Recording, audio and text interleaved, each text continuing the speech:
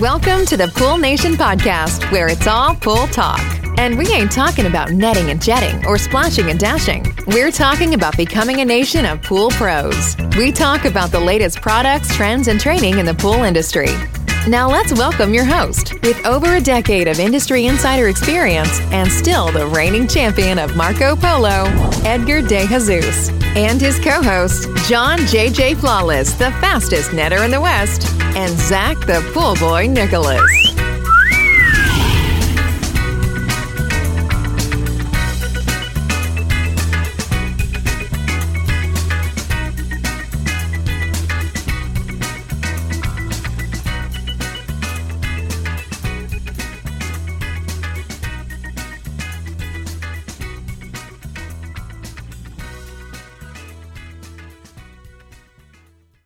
So you really stayed in the spa world for, it sounds like a long time, but you mentioned a while back that you started looking at pools, and that was what prompted you to spend so much time with the service technician, right, Brian Smith, right?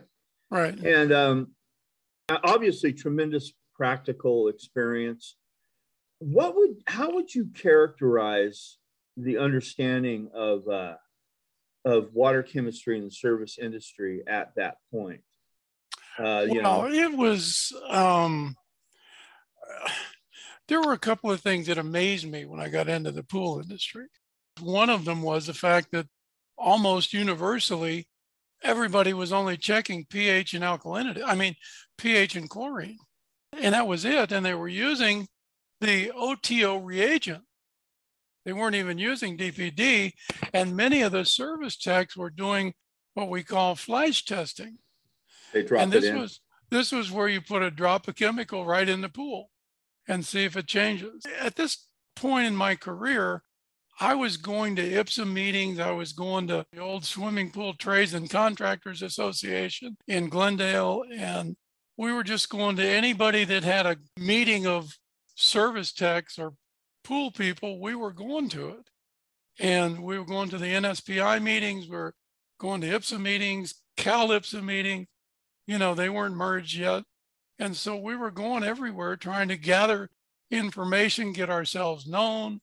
And we would go to these things, and then a few days later, some guy would say, I saw you at the IPSA meeting the other night. I got this problem. And so I became kind of a problem solver guy. And the word got out, and people started calling me up saying, what do I do about this?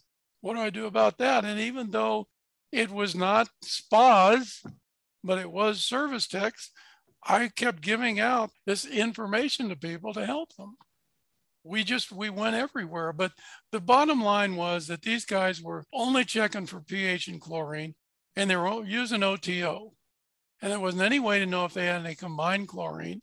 Some of these guys actually had a holster on their belt for the 2 bottles of reagent, so they could kind of like quick draw and drop it into the pool and see if there was any chlorine or not. The service techs were even telling me, I can taste when the pH is wrong. And I'm going, really? You can dip your hand in the pool and taste the water and tell me what the pH is?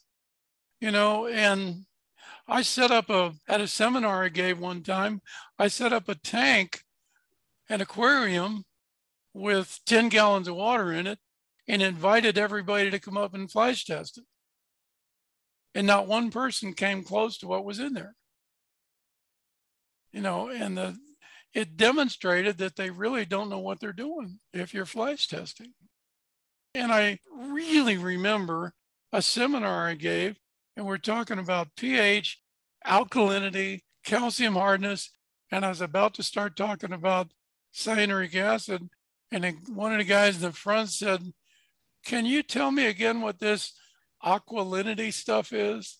And I was like, aqualinity? Really? That's what you heard me say? I said, yeah, isn't that what you said, aqualinity? I said, no, I said alkalinity. He said, yeah, what is that? And people started throwing things at him because they said, you've been sitting there listening to Mr. Lowry say, I'll talk to you about alkalinity for about 20 minutes. And then later you come up and ask him what aqualinity is. It's like, pay attention. Maybe too So much time out in the sun for that guy. somebody's had one too many cervezas. Anyway, there was a lot of practices in those days that were just, that blew me away. I said, how can you take care of a pool this way? And I go to pool stores and I go in and I go, how do I take care of my pool? And they go, well, you measure the pH and the chlorine. And then when you have a problem, you come in and bring me some water. And I go, what is all this stuff in your store? I go, well, that's when you have problems. And I go, so how come we're taking care of pools wrong?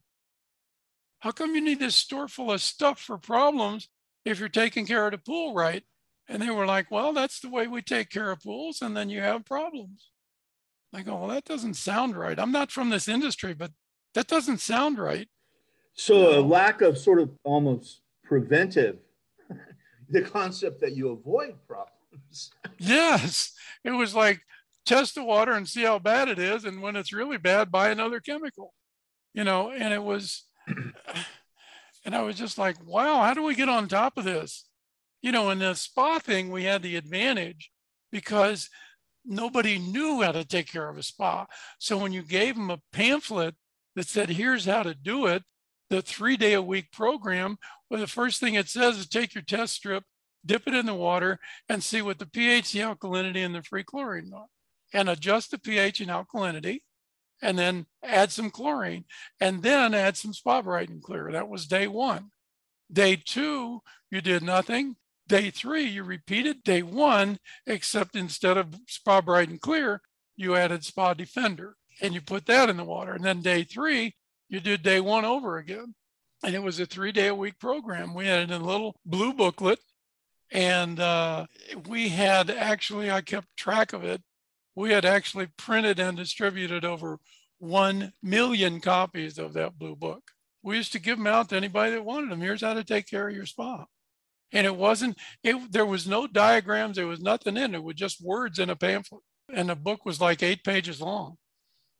Now, of course, the target audience there are consumers at that point, right? Yes, it was. But,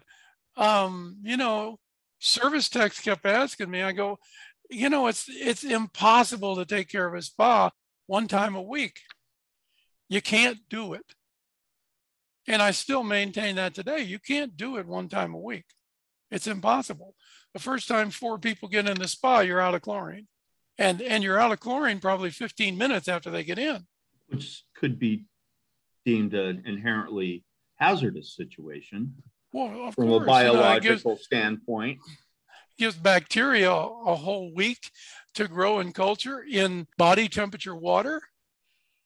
I mean, it's a severe problem. That's one of the reasons we say every time you get out of the spa, put in an ounce of dichlor. Was this around the time, like you're getting into the 80s, the mid 80s, you're turning your attention towards pools, going to IPSA meetings? Were trichlor tabs coming on around then? Was that? Well, trichlor tabs for pools, I researched this because I wrote about it, but trichlor tabs came into the industry in 1956. Oh, okay. And so they had been around for some time. And frankly, when they were introduced, they caught the rest of the industry unaware. And the rest of the industry was Cal Hypo and liquid. And all of a sudden they had these tablets, and the rumors started about they would cause cancer, they would destroy your equipment, so because they didn't have anything that was like that, and they didn't have anything to sell against it. And so all of the rumors started flying about how bad they're going to be for you. But the bottom line was that prior to the introduction of tablets and the introduction of cyanuric acid as a separate chemical, people had to put chlorine in their spa once a day, or their pool once a day. And with the advent of cyanuric acid, it meant you could put chlorine in once a week. And when did cyanuric acid come on the scene in that application? Well, cyanuric acid and trichlor came along about the same time. The first introduction was cyanuric acid by itself. And then very quickly after that, Monsanto started making tabs of trichlor. And it caught the industry just unaware. And it was a great thing because people could get chlorine in their pool every day. And as far as everybody was concerned, cyanuric acid wasn't a problem. And they didn't worry about buildup or anything because they said, there's no problem with too much in your water because it doesn't do anything. So it didn't matter if the CYA built up.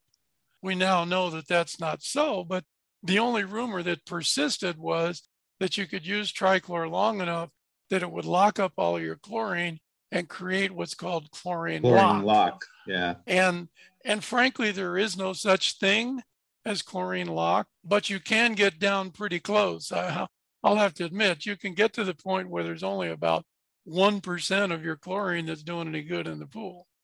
So you can get to that point, but that's not necessarily locking up your chlorine. Is it fair to say that concept exists, though, as a sliding scale, as the concentration rises? You say you may be locked in 100%. It's like you can never reach the speed of light, but you can move in that direction. So yeah, I don't think you could ever get to 100% locked up, but do understand this, that when you get above 30 parts per million of cyanuric acid, for the most part, you're looking at 97% of the chlorine being bound to cyanuric acid and only 3% of it doing any good in the water. And this is a chemical fact. So it's not my opinion, it's the fact. I have a grand spreadsheet that I use that can give you that percentage number at any given pH, cyanuric acid, and chlorine level. Those three things change that percentage from 3% up or down. But once you get up to about 100 parts per million of cyanuric acid in the water, you're pretty much dealing with about 1% of the chlorine being available. So getting back to our timeline here, you've had this tremendous success with Leisure Time. You're turning your attention to pools. And in 85, was it that you started Service Industry News? Yeah, we started Service Industry News, and I think it was September or October of 85. So you bring this years of experience to that point in your career. Of course, there's the famous story about you and Mr. Dickman, David Dickman, former editor of Pool and Spa News at that time, hanging out in a spa. Yes. And you came up with this idea. Talk a little bit about that progression where you go from, selling product, promoting information to sell product, and then wanting to get into publishing to kind of educate the whole industry. What happened was at one point, Leisure Time Chemical was the largest advertiser for Pool and Spa News. And I had been giving seminars weekly to service techs on how to take care of pools. And I kept telling Steve Field and David Dickman about doing articles for service techs. And Jules Field was one of those guys like, you can be the editor, but you have to pass everything by me first. Yeah, I noticed that about him. and my former boss. And yes, I have my wife's permission to say I'm the head of the household. So anyway, I kept after him, and so did Stan, to do some articles for service techs. And Jules said, there's no future in doing anything for service techs. They don't buy anything. They're not advertisers. Nobody wants to reach them. So we're not doing anything. And I kept after him to do it. And I kept after David to try to do something. And he said, every time I approach Jules, he says, no dice, nothing doing. And so, some time later, David, he just decided to leave as the editor. And he and I had grown into a friendship, and we actually became really good friends as a result of a happening in, I forget whether it was 29 Palms or Palm Springs or somewhere out that direction.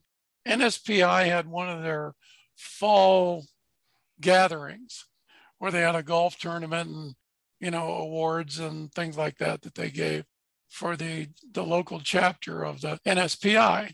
And they held a trivia tournament using the trivia game. And David and I got to be partners.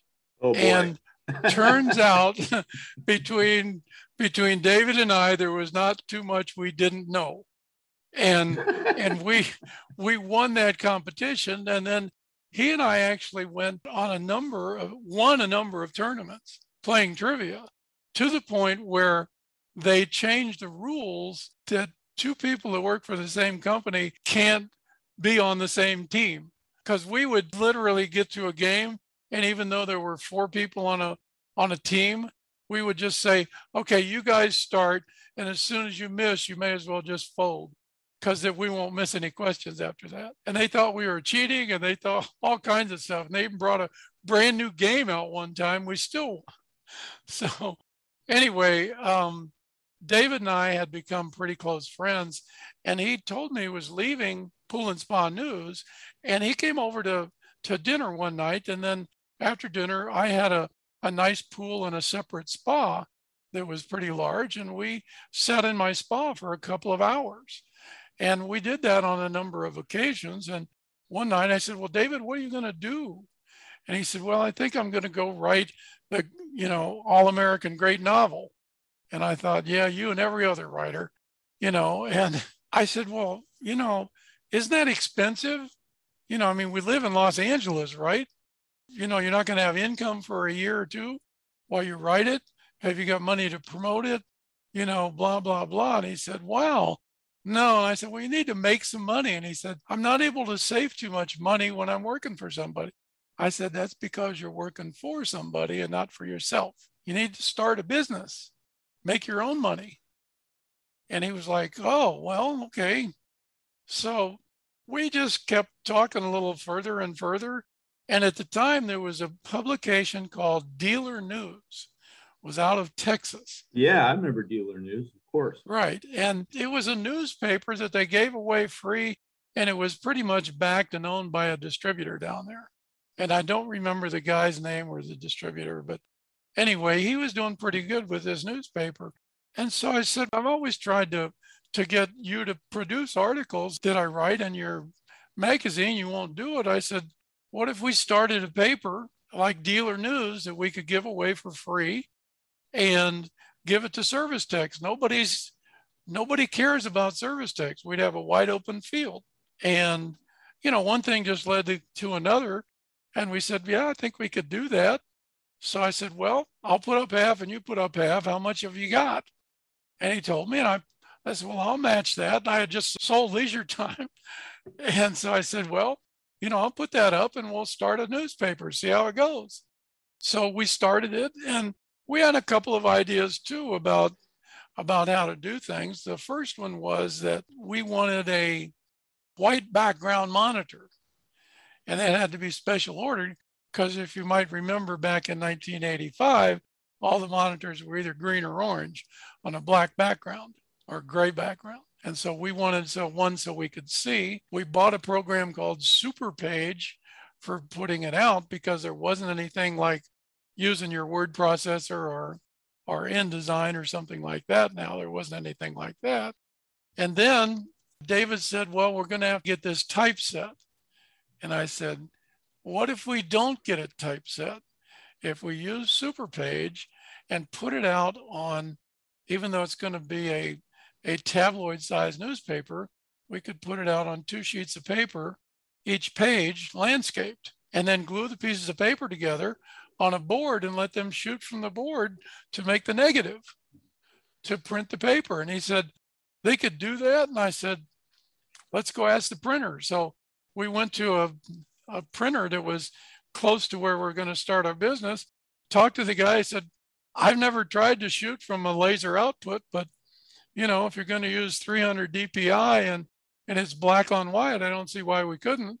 So we mocked up a couple of pages, and he set up his press to shoot a couple pages out. And he shot it out, and I looked at it and I said, well, that looks great. And, David had said, we're going to have to spend about $2,000 a month on typesetting. And I said, well, now we don't have to, no typesetting.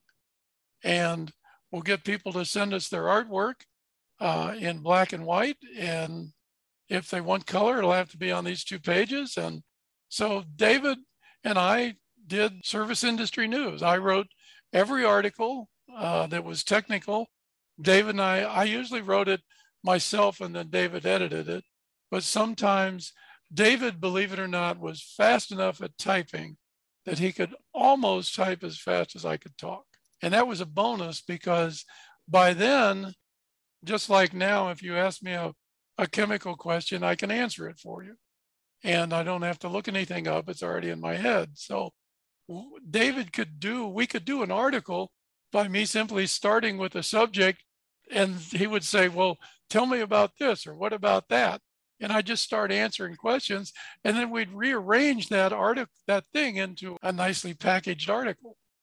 And so those are some long articles, those early service industry news chemistry articles. Yeah, they were about 4,000 words. Yeah. And then we eventually backed up to about 2,500. But they were pretty long. But I was intrigued by the fact that you went with a tabloid newsprint.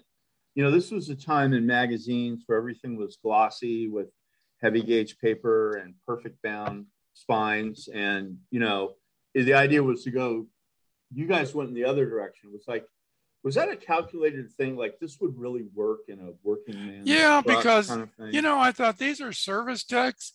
And my original idea was that we would get subscribers by simply taking a stack of these papers and leaving them at every one of the distributors in Southern California. And they would stand there waiting for their order. They'd pick up a copy of the paper and go, wow, this is great. And I know Bob because he talks around a lot. And they'd cut out the thing and send it to us for a new subscription. There wasn't any way to do it online. People would have to mail us in a little form for a subscription. And the newspaper was free. And we decided that we would come out twice a month. So there would be 24 issues a year. And that I said, as long as I owned it, that it would be free to service techs. And we kept it that way. It was supported entirely by advertising. Yeah, that's how the magazines I've worked for have always worked, actually. You don't. Trade magazines, you want to build your readership. And so you make it free and you're supported by advertisers. But building that subscription list is a real challenge. Well, it was. And we originally started with 1,500 names that we were given from Ipsos. And we started with that as our basis. And then we just grew. And at the height of when David and I owned it, we had 16,000 circulation. So we grew from 1,500 to 16,000. And we also grew from an average page count of 20 to an average page count of 34. So the advertising and the readership. And then the advertising went from about, 20% in the beginning up to was right near 50% in the end. We were doing pretty good, but we eventually, after writing articles for 5 years, I was becoming more of a journalist than I was a chemist. And the business was taking more time to run as a business because David was an editor and didn't really have any business experience. So I was kind of writing the articles. I was trying to run the business and keep the books. And in the meantime, I was trying to keep the sales department going. And so between all of those 3 or 4 jobs, I was tapped out most days. And it was doing something that I no longer enjoyed doing. I was spending way too much time doing that and not enough time being a chemist. And my idea and David's idea changed over about 5 years. And instead of growing it up to sell it at the end of about 5 years, David said, I'd like to keep it. And so instead of hiring more writers and more people in the office and stuff, David kept telling me he would do it. and we'd keep the money in house that way. And we just kind of differed on, I still wanted to grow it up and sell it. I did not want to keep on doing what I was doing and just be more of it, because more of it didn't sound like what I wanted to do, And so I just told him that, I'm tired of it. And we kind of grew apart, and it wasn't functioning the way it did before. And so I just told him literally I want out. So we agreed on some terms, and 2 years later, he owned it. And it continues to this day. I mean, yes, unfortunately, for a few years, all he did was recycle what I wrote. That kind of gave it a bad taste in some people's mouth, because they look for it for new stuff, and all it was recycled stuff, recycled articles. And I think he lost a lot of readership.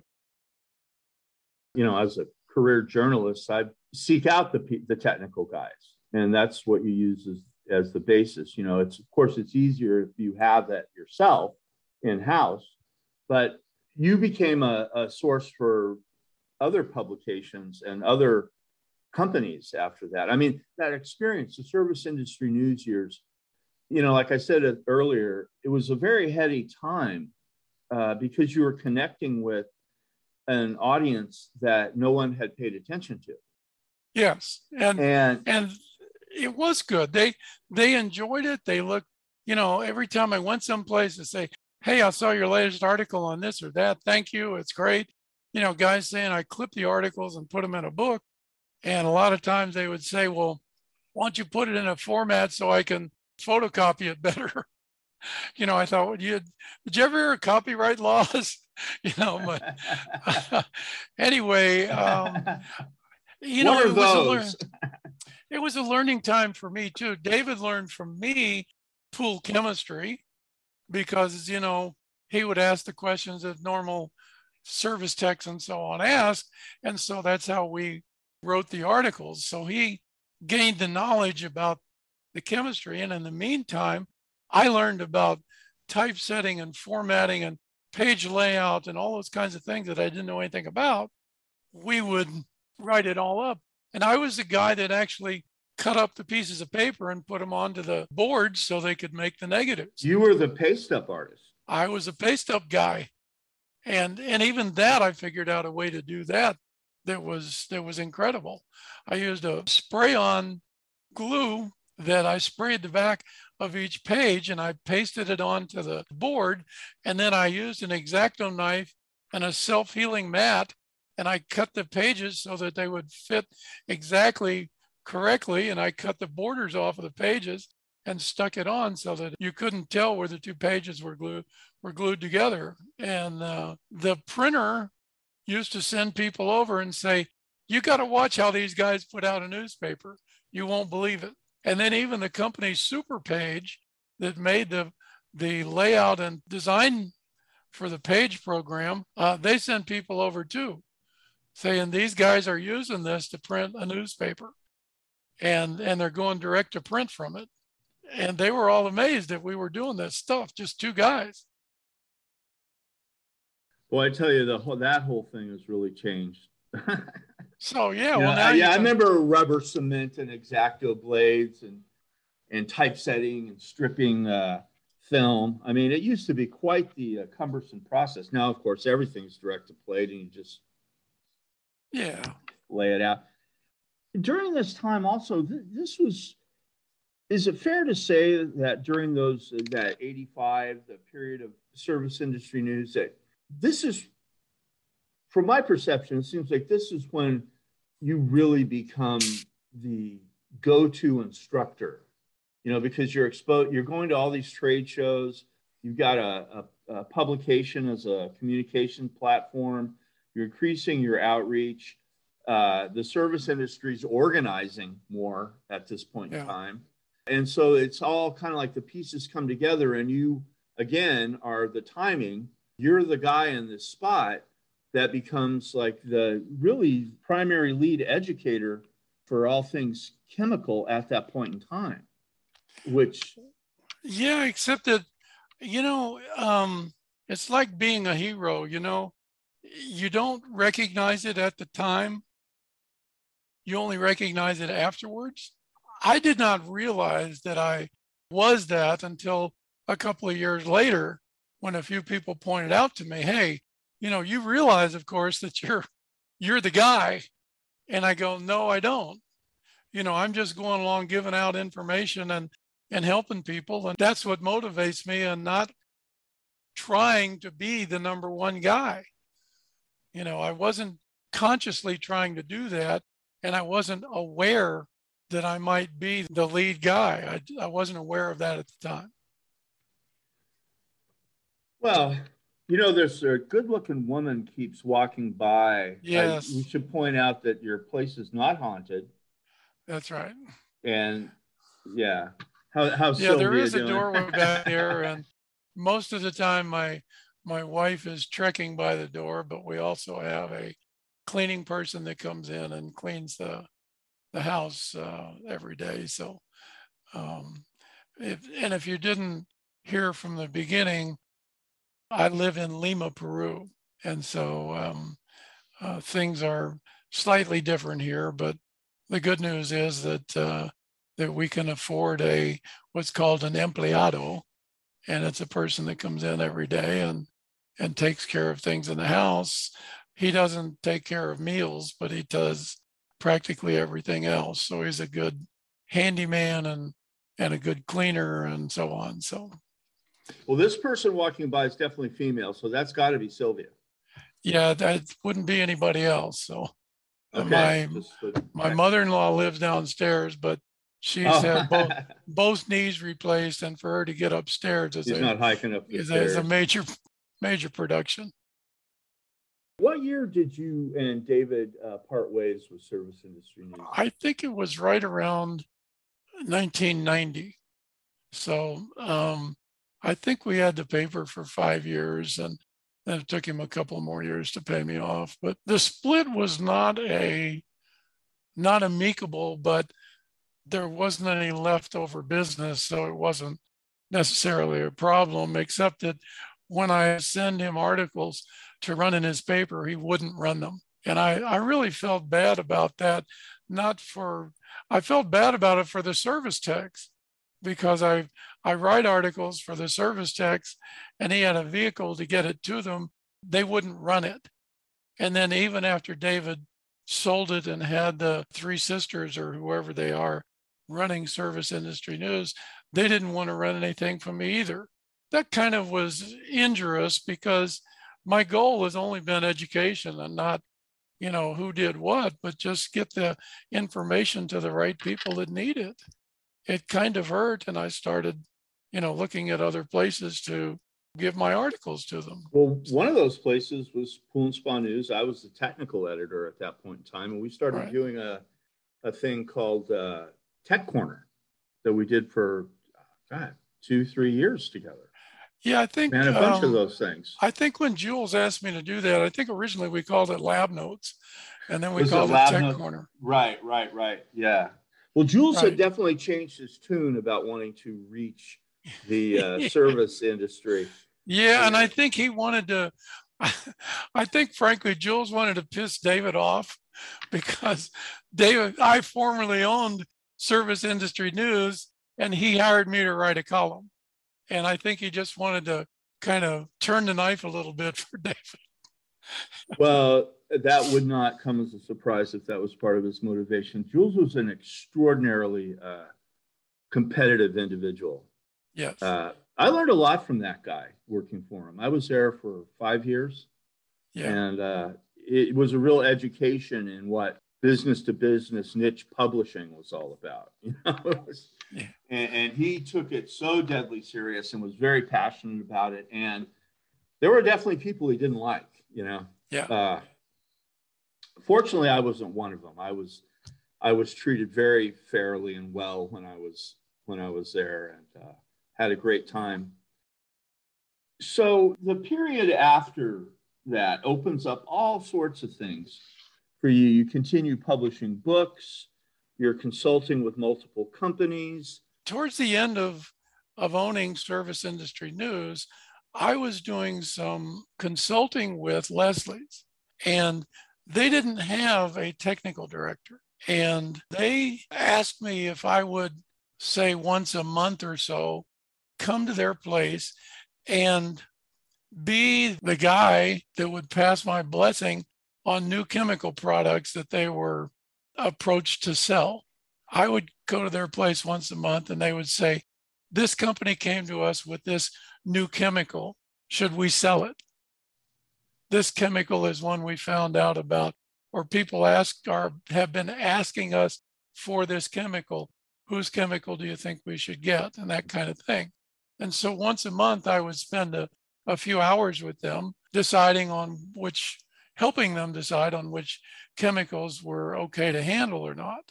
So I did that. And I was also doing some consulting with Dell Industries.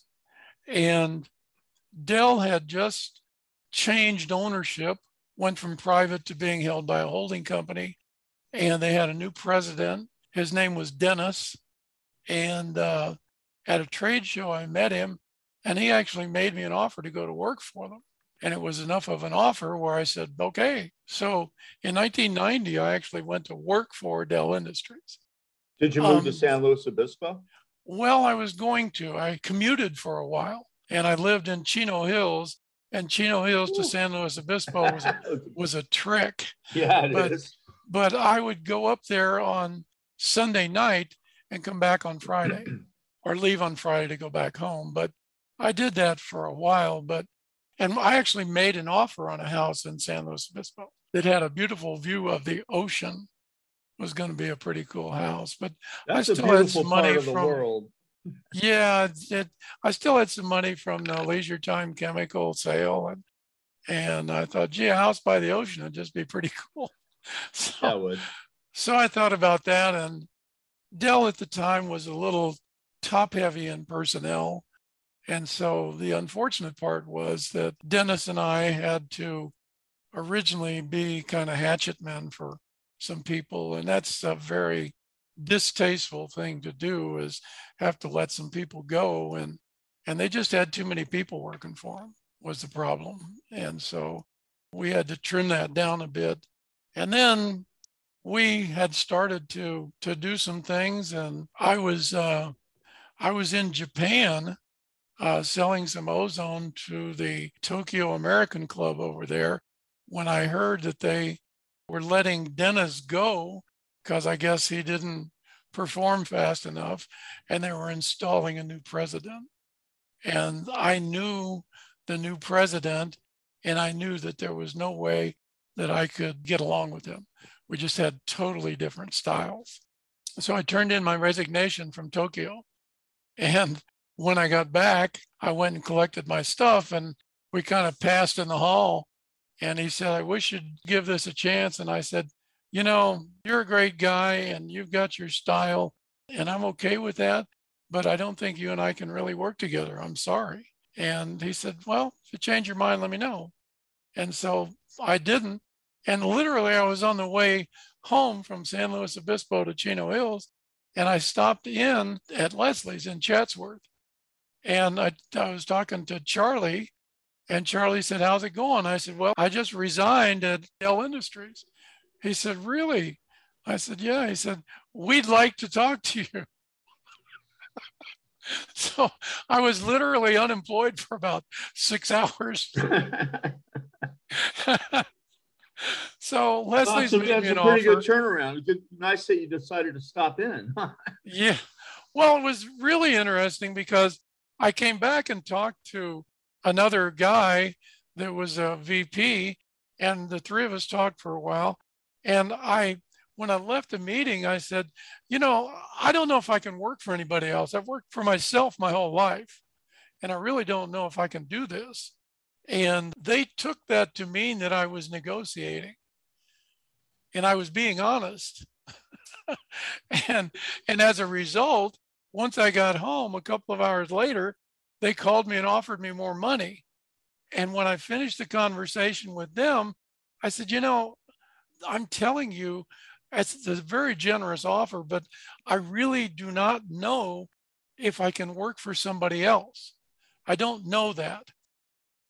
And I said, so I have to think about it. And so the next day they called me and offered me more money. And this got to be a game. Eventually they, was that you making that noise on your end? Yeah, it was. My phone was ringing. I forgot to turn it off.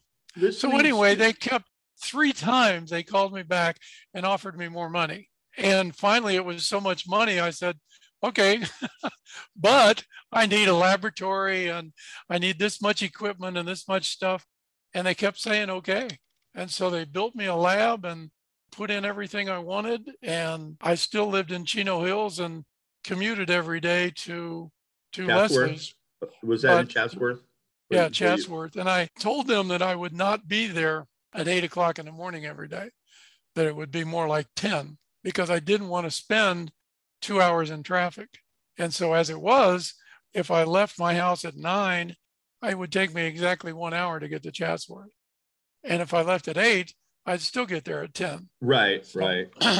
The magic of Southern California traffic. Yeah. So and if I left at 6, I get there at 9. So it just right. It was awful. So I came in at 10, but I didn't leave until 6. And then I get home at 7 or 7:30 or something like that.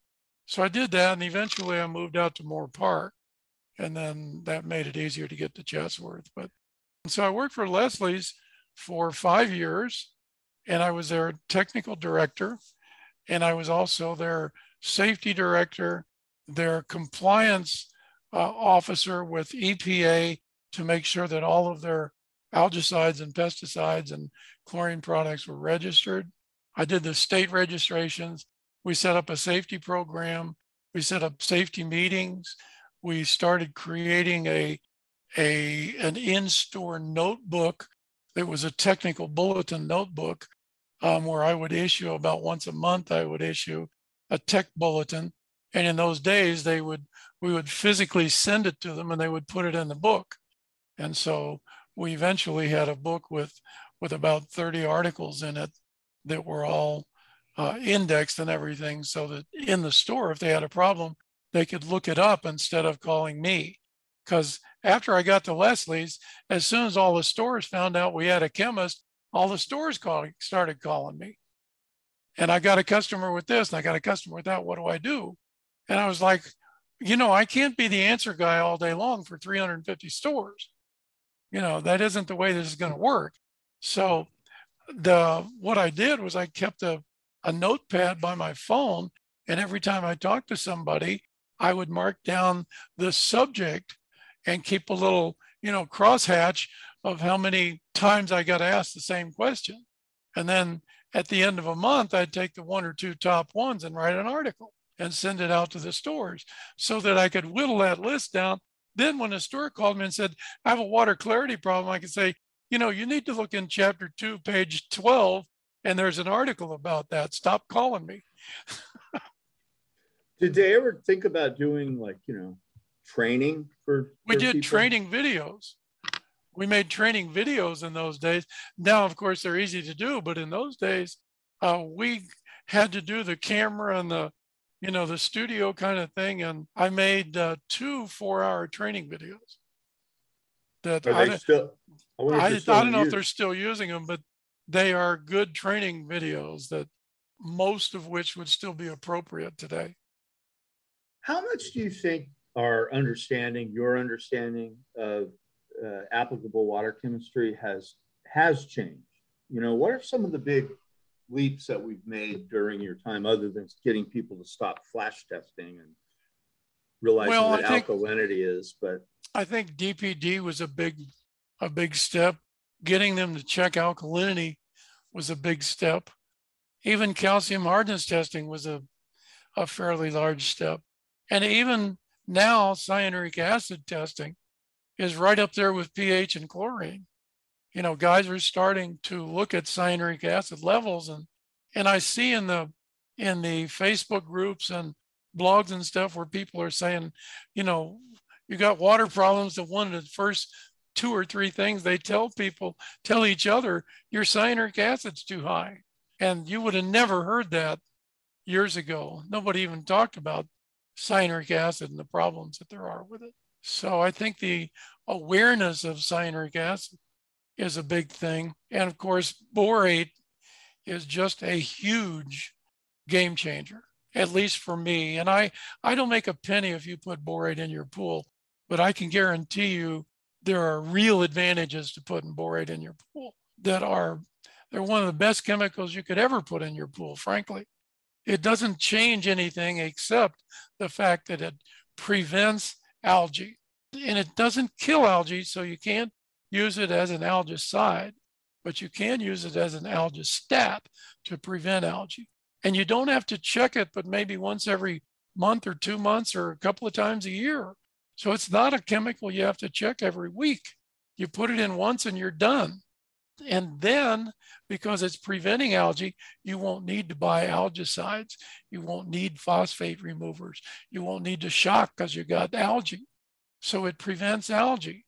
It keeps the pH from going up, and it doesn't stop it, but it slows it down, and it doesn't go up as high or as fast. So the advantage is those two things. It allows the pH not to rise, and it keeps the algae from getting started in the pool, which saves chlorine. So not only do you not have to buy any of the algicides or phosphate removers, now you don't even need to, you use less chlorine to keep a residual in your pool because the borate's doing the part of it that the chlorine would have had to do. So I think it's a huge chemical that belongs in every pool. Even commercial pools. So those have been game changers as far as I can see. Just more awareness of people wanting to test everything. I think it's been a surprise to one company, we'll mention their name.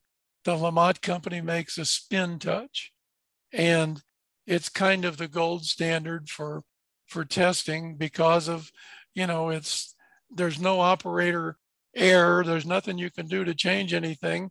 And it gives you the results in 1 minute for 8 or 10 tests. So it's really a game changer that way. But I think it's surprised the Lamont company that so many service guys are buying it. And I think they thought it would be stores. And yes, there's stores are buying it, but a lot of service techs are buying that. Service techs checking 8 things in water is exponentially better than it was 40 or 50 years ago. When they were testing 2? Yes, when they're testing 2. And, when I got in this industry, people were flash testing and testing only phenol red and OTO and throwing trichlor tablets in the skimmer. They weren't even using the feeders that we had.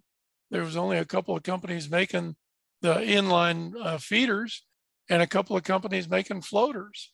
Now there are more, but now that we understand cyanuric acid better, I see people using trichlor less so that the cyanuric acid doesn't build up as much, because there are definite problems when you get the cyanuric acid up too high.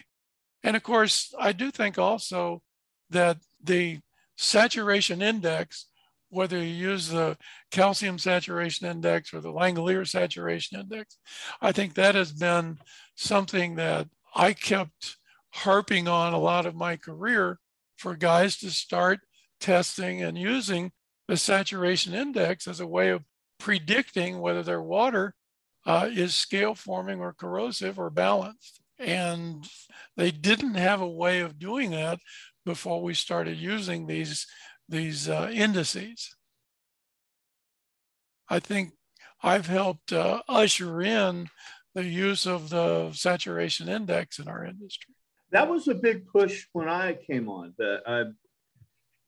That was actually a cutting edge idea that around 1989 and 90. And there was an aha moment for the industry, it seemed like, there was a way to calculate, there was an answer after the equal sign, a -1, a 0, a +1, and people could relate to that and take it. It condensed all these factors into a single value. Yes. That made sense. Yes, and the problem that surfaced right about that time was the effect of cyanuric acid on the saturation index calculation. And there were guys like John Wojtowicz that studied and, are far greater chemist and mathematician than I could ever be, that figured things like that out and said, there really is an effect here and we need to be adjusting for it. The problem, unfortunately, is like with most chemists, they produce something and then when they gather more information, they produce an update. And unfortunately, that original LSI got updated 4 or 5 times. And people got a little bit confused about which numbers and which things they should be using. And then people saying, well, it only matters if you're calculating the LSI anyway. The cyanuric acid really doesn't matter towards your pool anyway. So, unless you're calculating LSI, it doesn't matter. So there were the kind of naysayers against that and people that were confused that just decided to do nothing. And that kind of stalled it a little bit. But I think everybody's pretty much on board now with using an LSI. And then we had the equipment manufacturers coming along and they started using the Reisner index. Mm-hmm. And it was a completely different index that was favorable for equipment instead of favorable for plaster. And so they could point their fingers and say, well, yeah, you've got a good LSI, but you've got a bad Reisner here, and that's why your equipment's failing. I don't know if that's a loophole to crawl through or, whether there's just a difference of opinion, but perhaps their engineers like that one better and the chemists like the LSI better. I don't know. But anyway, there's been some confusion over that, which has led some people just to not use it or not think it's important. But I do think it's an important thing for predicting whether your water's okay or not. All this ties into this movement to try to prevent plaster problems, the formation of the Plasters Council. And that really has become quite the lightning rod in some cases, yes. Is it the plaster? Is it the water? Is it the application technique? Yes, and there's everybody pointing fingers at each other over, when there's a problem with a pool, somebody's saying it's the plaster's problem and somebody, no, it's a water problem. And they just keep pointing fingers. In the interim, the homeowner's the guy that gets screwed. He's sitting there saying, it's not my fault. One of you guys need to figure out whose fault it is. And then that's where everything comes into play with the two factions. The people like the National Plasters Council saying one thing and people at On Balance perhaps saying something else, and then somebody redoing some tests or at least taking a meta look at some of the discussion over the test results that were and concluding something different. And so you still have this question mark over, was it troweled wrong? Was somebody used too much water in the troweling? Did they rewater it? Did they put too much calcium in it? There's just one thing after another, and everybody's saying it's somebody else's fault. And the problem is we're hurting ourselves by not figuring it out. And in the end, the homeowner suffers, and probably says, well, this is the last pool I'm going to build. With the average guy changing home every 5 to 7 years, you don't want people saying that's the last pool I want to own. That isn't a good thing. So my goal has always been to make water chemistry easy, to make it understandable, and to have homeowners say, I own a pool, you should get one, instead of I own a pool, but the chemistry perplexes me. And this is what's happening. People are saying, I feel like the pool store is in charge of my pool. And we don't want that. The store should be there to sell people what they need to take care of their pool, not dictate to them what they do need. And guys are saying, I don't understand. I go to the pool store, they tell me I need this, I put it in my pool, 2 weeks later I come back and I got to do something else. We're not doing this right if we're doing that. We should have people coming in just buying chlorine and maintenance chemicals and not having problems every 2 weeks that they need $100 or $200 worth of chemicals. We're not doing it right.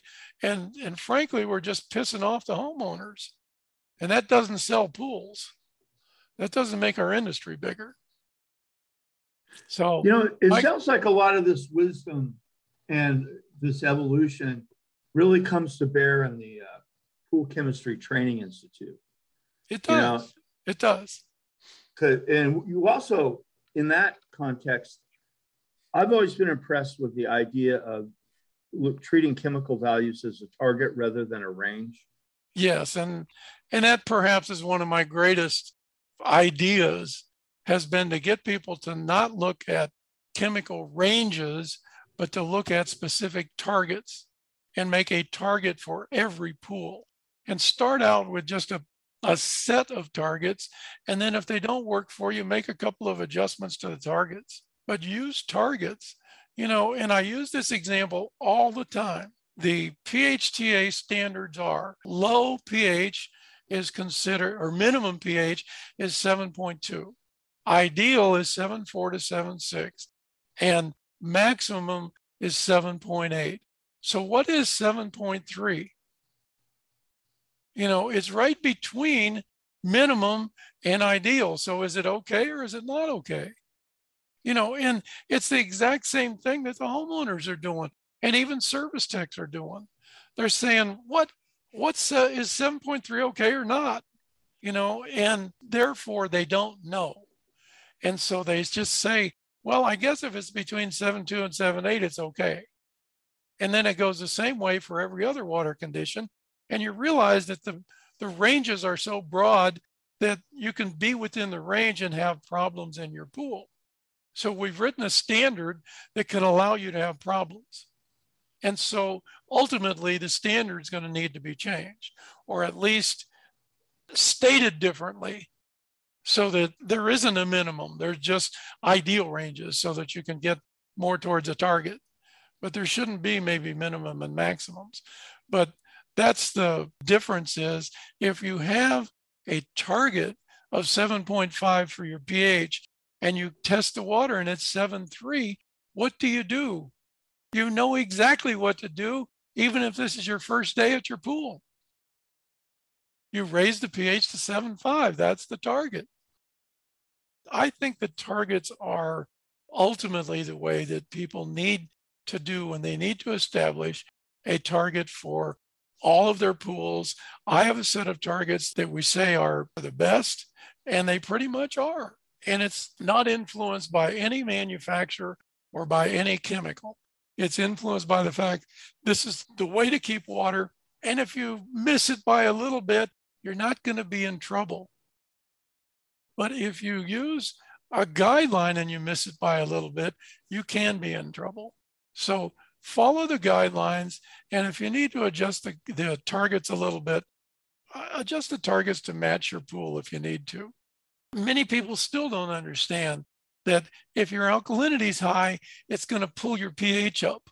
So it's possible to balance the water according to LSI and have a perfectly balanced pool, but your pH is always going up. And your pH is always going up because your alkalinity is too high. So if you get the alkalinity back towards the target and the pH back towards the target, now your pH won't go up so much. So there's a difference between balancing for LSI and balancing it so that you have what I've referred to many times as a stable pool. And so if your pH and alkalinity and borate are in the ranges that in the targets that we recommend, the pH won't go up or down. It'll remain that way.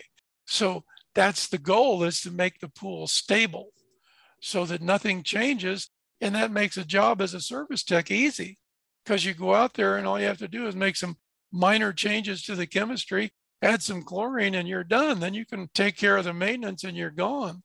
But if you have to go out there and start making chemical adjustments and adding 2 or 3 chemicals to the pool to get it adjusted right, you're spending a lot of time and money on something you don't need to.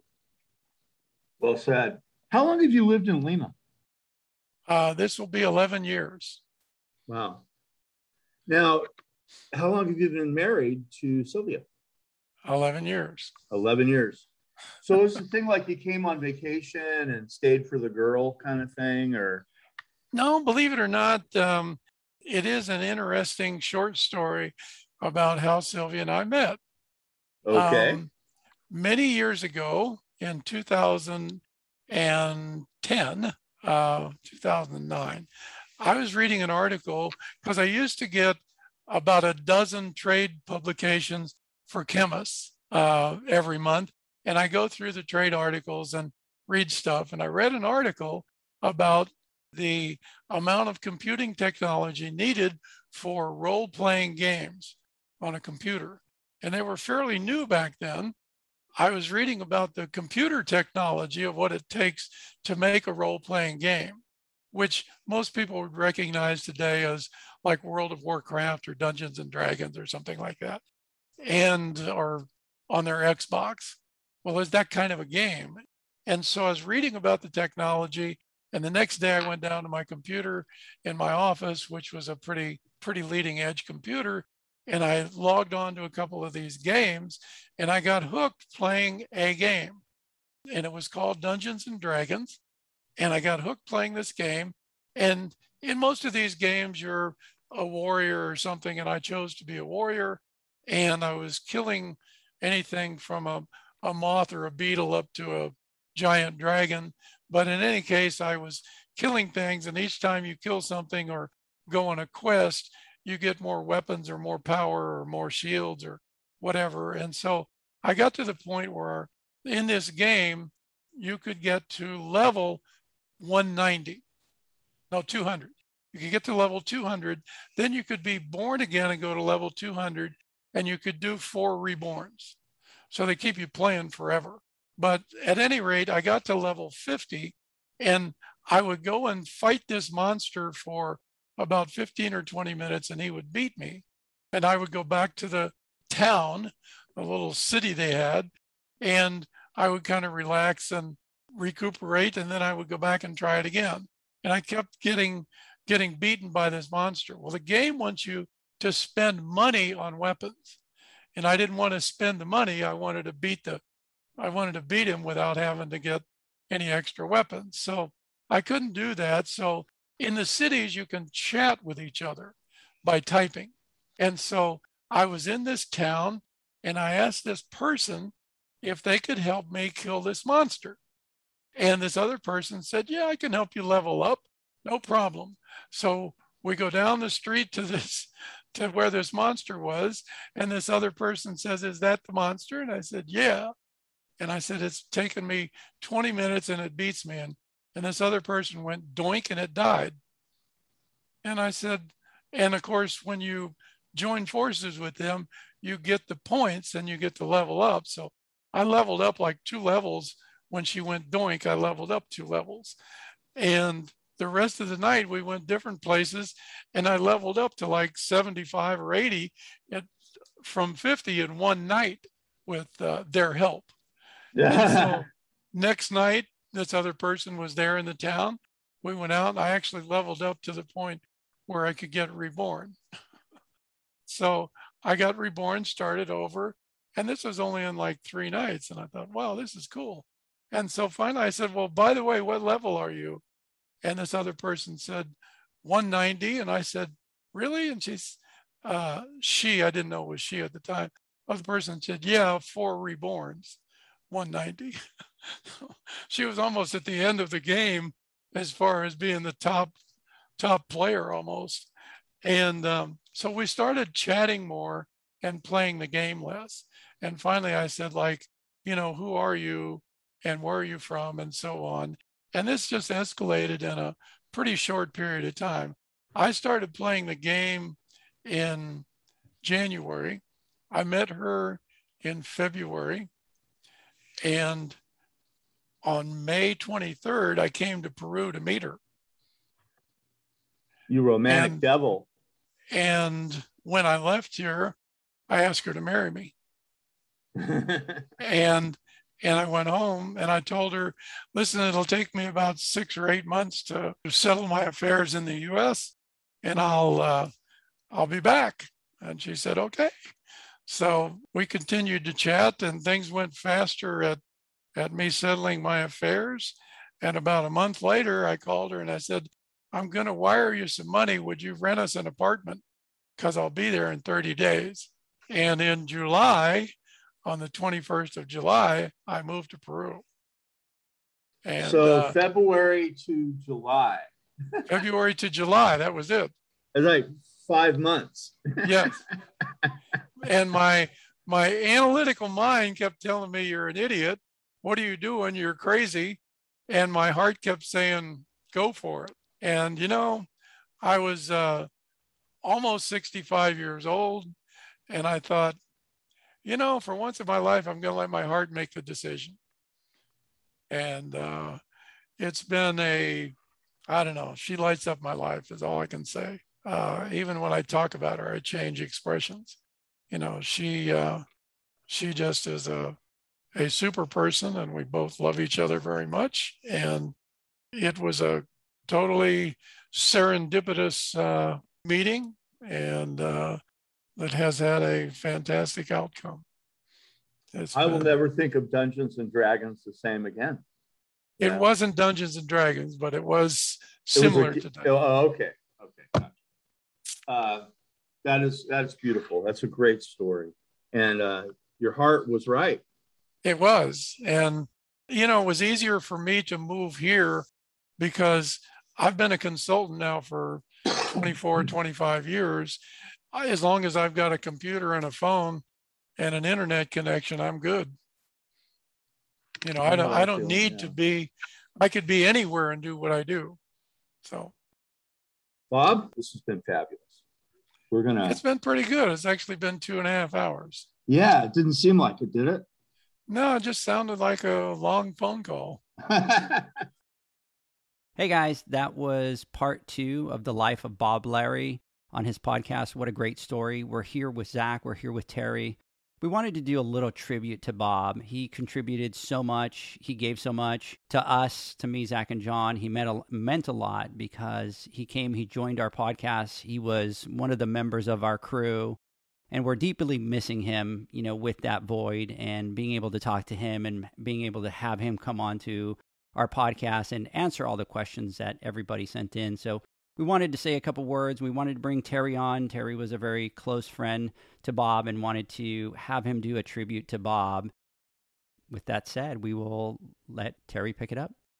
Thanks, Edgar and Zach. And wow, what a great, the recordings and that podcast is just, it's so awesome just to hear Bob kind of tell his story in his own words.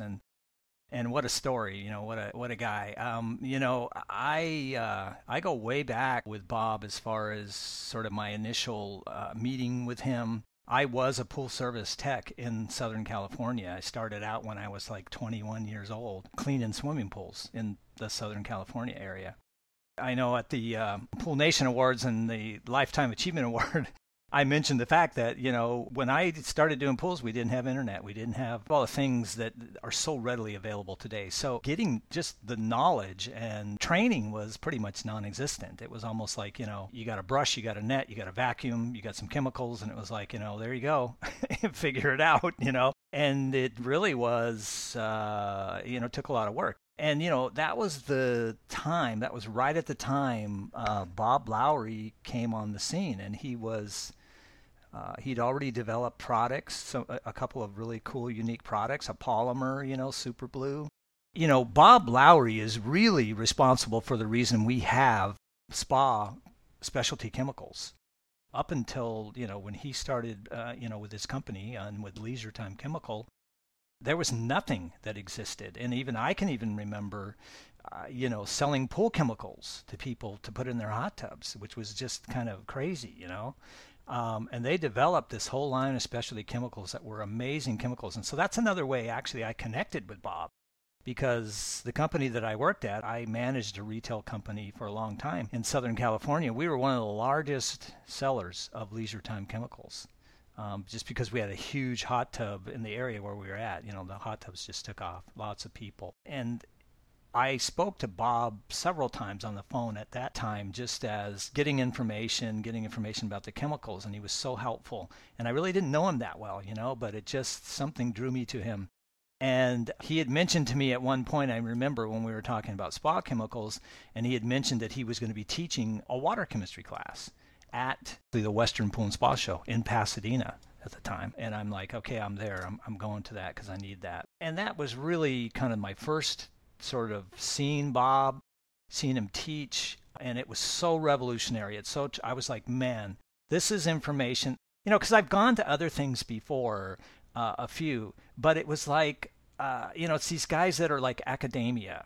And it was like they're speaking to academia, you know. So you got a guy with his back turned and he's writing these chemical equations on a whiteboard and going blah, blah, blah. And it's like, I don't get anything out of this, you know. But Bob's class was the first class I went to where I was like, man, you know, this guy, like he's got it. He knows it, you know, and this is helpful to me. And I was able right from then to go out and start to implement that into my service and so forth. And so that was kind of the first thing and then I was just a follower from then on out. And Bob was doing classes and doing lots of things. And that's back in the, you know, 80s, 70s, early 80s, around in that time as well. And, you know, so we were never really close friends. We talked from time to time. The one thing about Bob, which I'll say, and I said this to someone else earlier today, was asking me about kind of what was one of the main things personally about him that impacted you. And for me, it was, you know, here you had a really intelligent, really smart guy, knew a lot, who was just so gracious and always so open and always so willing to help and to answer questions. And in fact, it was his passion. It was his passion. And it wasn't to, you know, he wasn't trying to show off to academia, like, hey, look how smart I am. And he wasn't speaking academia necessarily. He really cared about the pool professional, really did, even to the point where, and I think we heard it on the tape, you know, he talks about how he went out and worked for 6 weeks, you know, with a pool pro every day, going and cleaning pools and learning everything he could learn because he wanted to be on that level. He wanted to be on that grassroots level. He didn't want to be up in the ivory tower, you know. He wanted to be down on the ground, boots on the ground. That's the kind of guy he was. And he loved the industry. He loved the residential sort of backyard side of that industry, and he loved educating the pool pros. That was his passion. He carried that throughout his 48 years in the industry with the classes he taught. And then, you know, he went on from there to getting connected with IPSA and writing the IPSA manuals, again, just to educate, you know, the pool service tech pro and give them that information. And then he did so much. And then, of course, 8 years ago or so, I guess 2018 actually, so initiating the Pool Chemistry Training Institute. And again, it was a passion of his because he saw that, you know, even after all these years and everything, you know, there really wasn't a specific course for a residential pool tech. I mean, you had a lot of these other classes, you had like CPO, things like that, and, you know, but CPO, you know, didn't really focus on the residential pro. And CPO is a lot of information if you're running, you know, a big commercial aquatic facility, but it's about 20% water chemistry, you know, and Bob really had the passion that what the backyard pro needs to know is they really need to know the chemistry. And they need to know the chemistry to help them be more efficient, to help them save costs, to help them save time, and to help them to, you know, serve their customers better, have better pool quality, safer. He was so concerned about safe water in the backyard. And not everybody was, but Bob really was. He really was concerned about things being done right and things being done safely for people in homes and residences using backyard pools. And so, you know, that was his passion. That was his driving force his whole life. I saw him, I mean, you know, Bob, you hear his story. The guy was a Green Beret. The guy was an athlete. The guy was a Green Beret. You know, the guy went hunting the acreage of Georgia, did just riding motorcycles across the country. And I knew him sort of in that era, and that he was a charismatic and just a strong guy. And then to kind of see him later in his life, where about 10 years ago he developed this disease, this lung disease that he had. You know, you see a guy who at one time was just so strong and so powerful, so charismatic, and then now he's riding around on scooters at shows, you know, and everything. And it was a little disheartening, I will say. But the other thing is, it was also very encouraging for me to see that here's a guy that was struggling physically, but you know, he never complained. I never heard him once complain about it. He might have mentioned it or said, hey, I've kind of got this thing, but he never complained about what was going on. And it was always the opposite. He was, I could tell no matter how he was feeling, he was out there, and he still wanted to get in front of people. He wanted to talk with people. He wanted to help people. That was his whole thing. And, you know, he, in September of this year, he came to the Pool Industry Expo, PIE show. He wanted to be there. And I even tried to talk him out of it. I said, you know, you really don't need to come, Bob, and you don't need, you know, and we tried to set up a class, and the class wasn't really, we didn't get the sign up, or that didn't really happen, but he was like, no, I still want to come. I still want to come. And I had a couple of classes that I was doing, you know, through HASA and chemistry classes. And he said, you know, I'll come help you, you know. And I was like, yeah, great. That's fantastic. And that was Bob. He didn't care if he got the accolades. He didn't care if he got the glory. He just wanted to be there. He wanted to do something. He wanted to help. You know, it was just amazing. You know, I know the guy wasn't feeling well, but, you know, he hopped on a plane from Lima, Peru with his wife, flew up, got into Monterey, and I picked him up and drove him around, got him to the show and that kind of thing.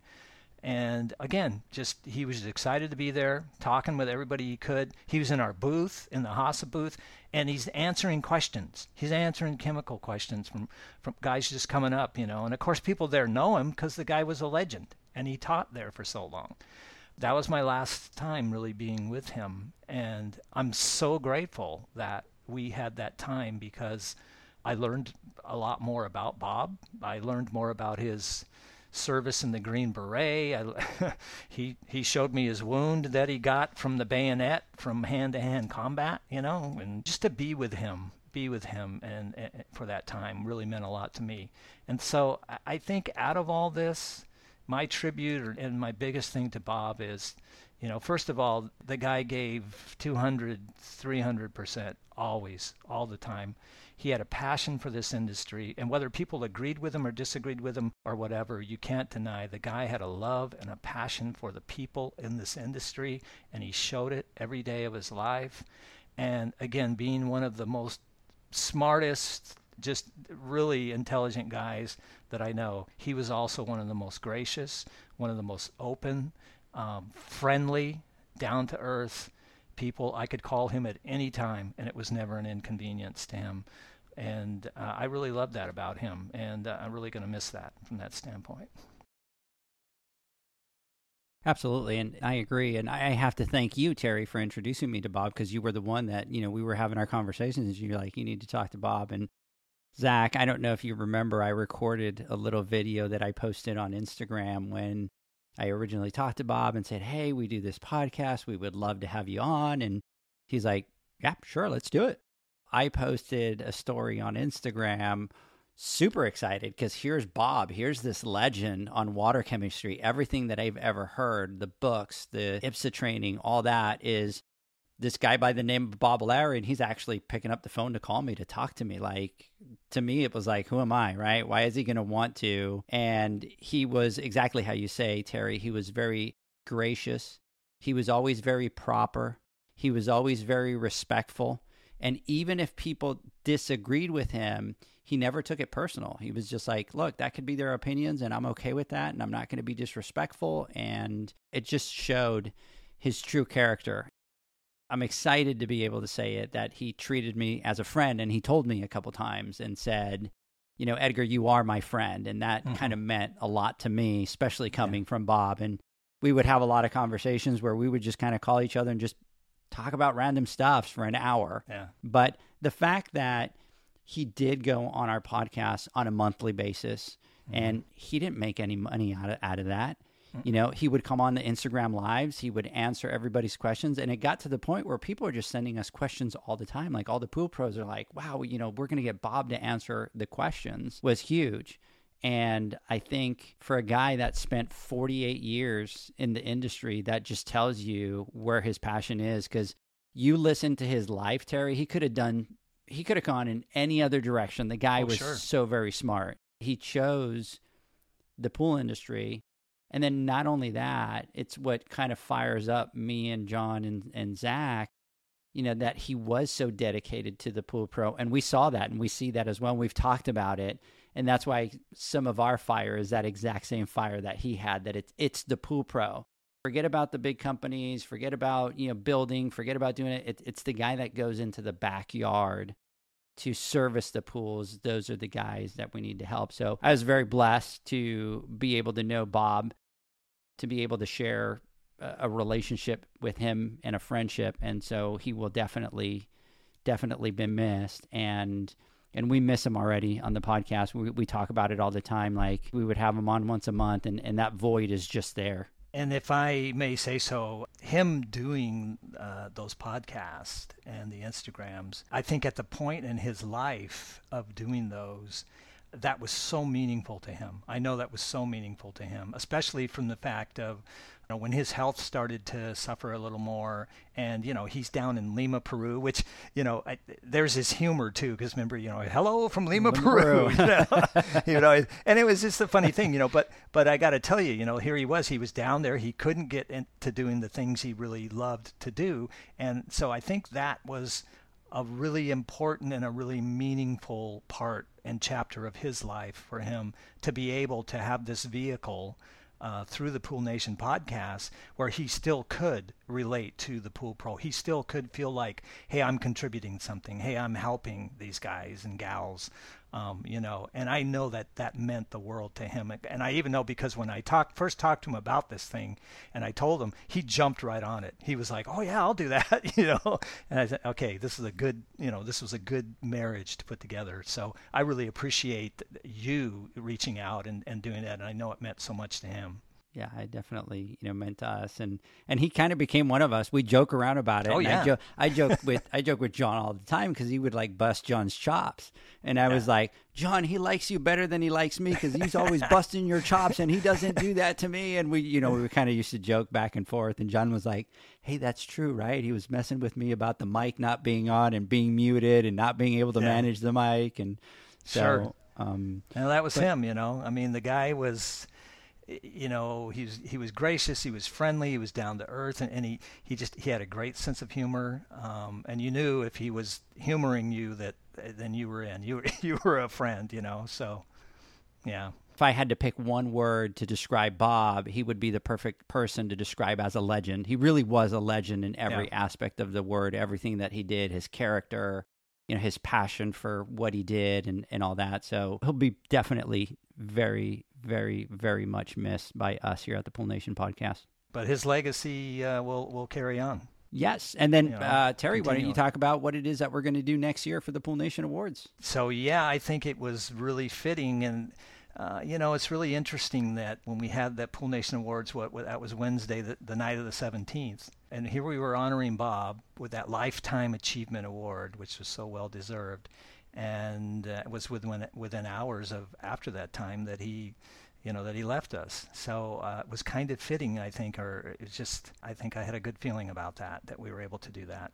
So I think it was just also fitting that since he was the first recipient and just with everything he's contributed, and to keep his legacy alive and just in honor and in memoriam of Bob, that award now is going to be called the Bob Lowry Lifetime Achievement Award. We're super thrilled, and it couldn't have fit better. And I think God has a bigger plan, and everything was the way he wanted it to be.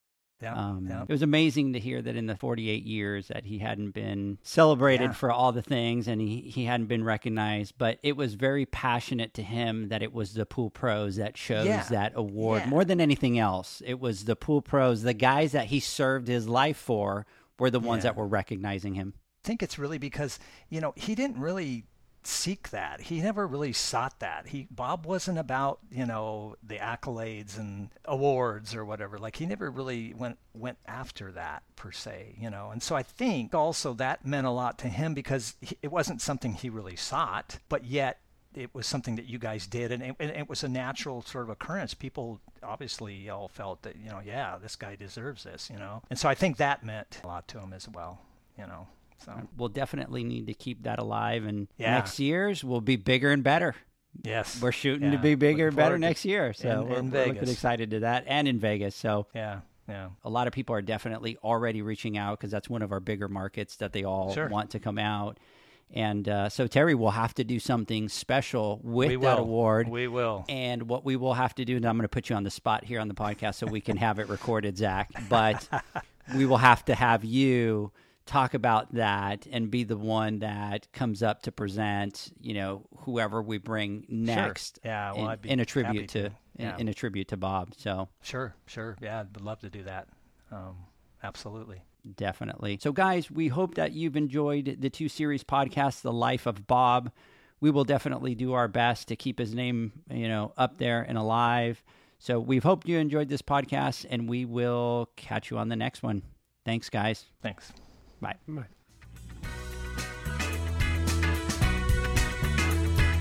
Thanks for listening to the Pool Nation podcast, a member of the Pool Nation family. You can listen to us live every Friday here at 9 a.m. Pacific, 11 a.m. Central, and 12 noon Eastern Standard Time. You can find us at Pool Nation or PoolNationPodcast.com, on Facebook, or on Instagram at Pool.Nation. And to find more info about Pool Invoice, the billing software built specifically for the pool industry, go to PoolInvoice.com. Before you go, this is what the pool industry has been waiting for. PoolmanUniversity.com. It's the first platform dedicated to learning the swimming pool service and repair industry. A pool service community where you can connect and find videos on business, service, water chemistry, and repairs. See you there at PoolmanUniversity.com.